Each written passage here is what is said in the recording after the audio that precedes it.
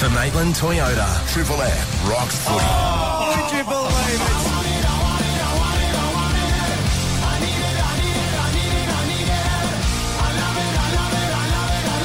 This is Triple M NRL Prime Time.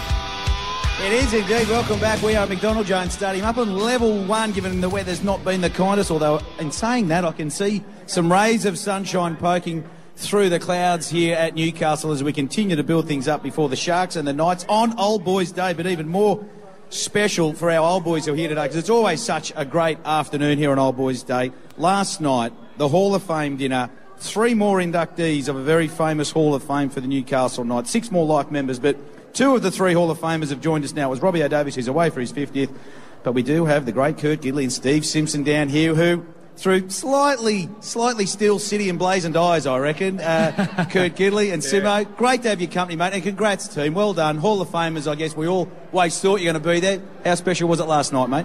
Yeah, it was very emotional, Jimmy, to be honest. Yeah, it was awesome. I was totally surprised. You know, I was aware of some of the life members who have been inducted to life membership last night, and then obviously to see one of my former teammates and Simo get up and accept the award earlier in the night. Robbie O, obviously, who had a big influence on my career as a fullback, and then at the end of the night I was announced part of the Hall of Fame. So it was quite emotional to accept the award, but I'm very proud.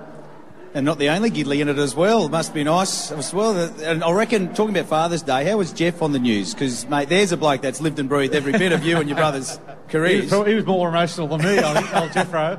He had to duck out for a few darts here during the night.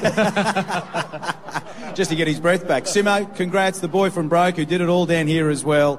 Your home region club, I guess, for you being from Singleton really originally. And again, echoing the words of Kurt, must have been special. Yeah, it certainly was. It was, it's such a great night, and Crowe and the Old Boys put on a great show there too. So I know they threw it together pretty quickly, and I think they've done a fantastic job. And obviously it's a great honour to be in that calibre of player for this club. So it's very humbling, and stoked to be part of it. It's good. Hagues, you were there, and you were one of the original inductees. You got the opportunity to present a few, as you said, with Robbie O, but these 2 blokes you coached to distinction as well. Must have been nice for you as well, personally. Yeah, I mean, it's I can sort of relate to how Kurt felt when I was inducted. I think it was nearly 10 years ago now, and I was totally surprised and rattled when that happened to me. So you can really understand how Kurt and probably Simo and Robbie O felt last night, because it's such a huge recognition for the contribution you've made over a long period. And you're right, I got to coach, I think, Kurt into his first game maybe back in 2001, and Simo was probably part of the first grade team.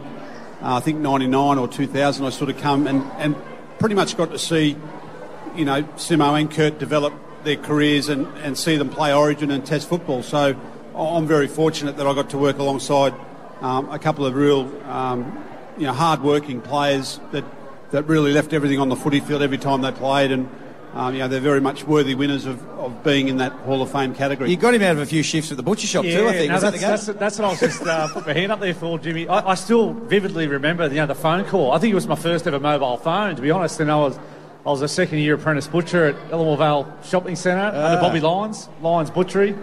Good man, Bobby. And got a free meat tray. Yeah, free.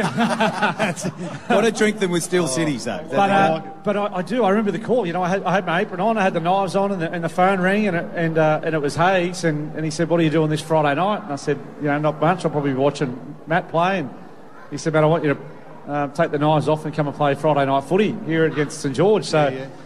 I remember it like it was yesterday, and I'm so grateful for the first opportunity that Hagues gave me, and thankfully that night didn't go well. I got a second star, believe it or not. Mate, you got 250 plus and 123 as captain, mate.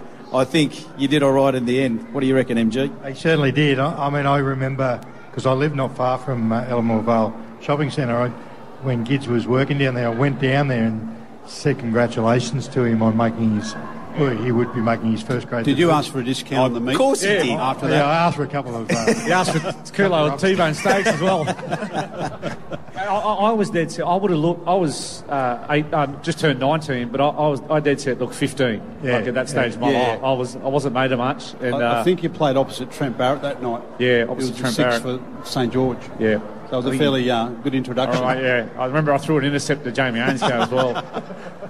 And Simo, I guess similar thoughts, mate, because you got into the top grade at a young age as well, and that was something like 100 games straight. You're one of the most durable blokes out there.